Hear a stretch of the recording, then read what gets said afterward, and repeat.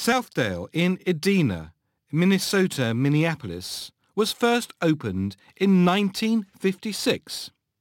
It was the world's first fully enclosed, climate-controlled mall, and much of it is still there today, with of course some new buildings too. There are also 3 others in Southdales. Retail contribution fact file.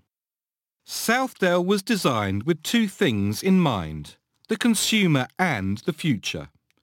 Its creators recognized that consumers were increasingly looking for convenience and variety, so the mall was designed to be a one-stop destination, housing a wide variety of retail outlets, services and leisure activities.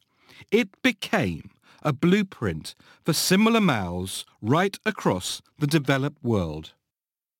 Southdales was modelled on the arcades of our European cities designed by Victor Gruen, an Austrian immigrant and a socialist by nature.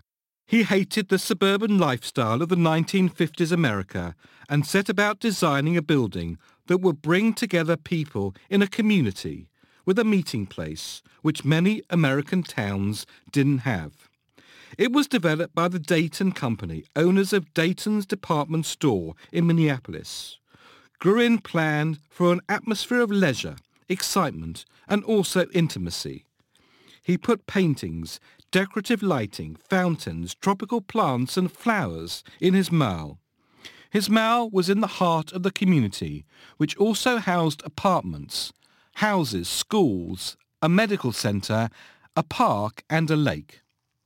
Southdale housed a branch of Dayton's, Donaldson's, Walgreens Pharmacy and Woolworths.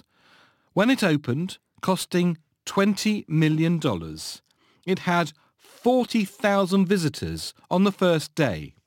In 2011, a multi-million-dollar renovation was started. And boy, are we used to strolling around malls like this today. Where would our retail histories be without the foundations Southdale created?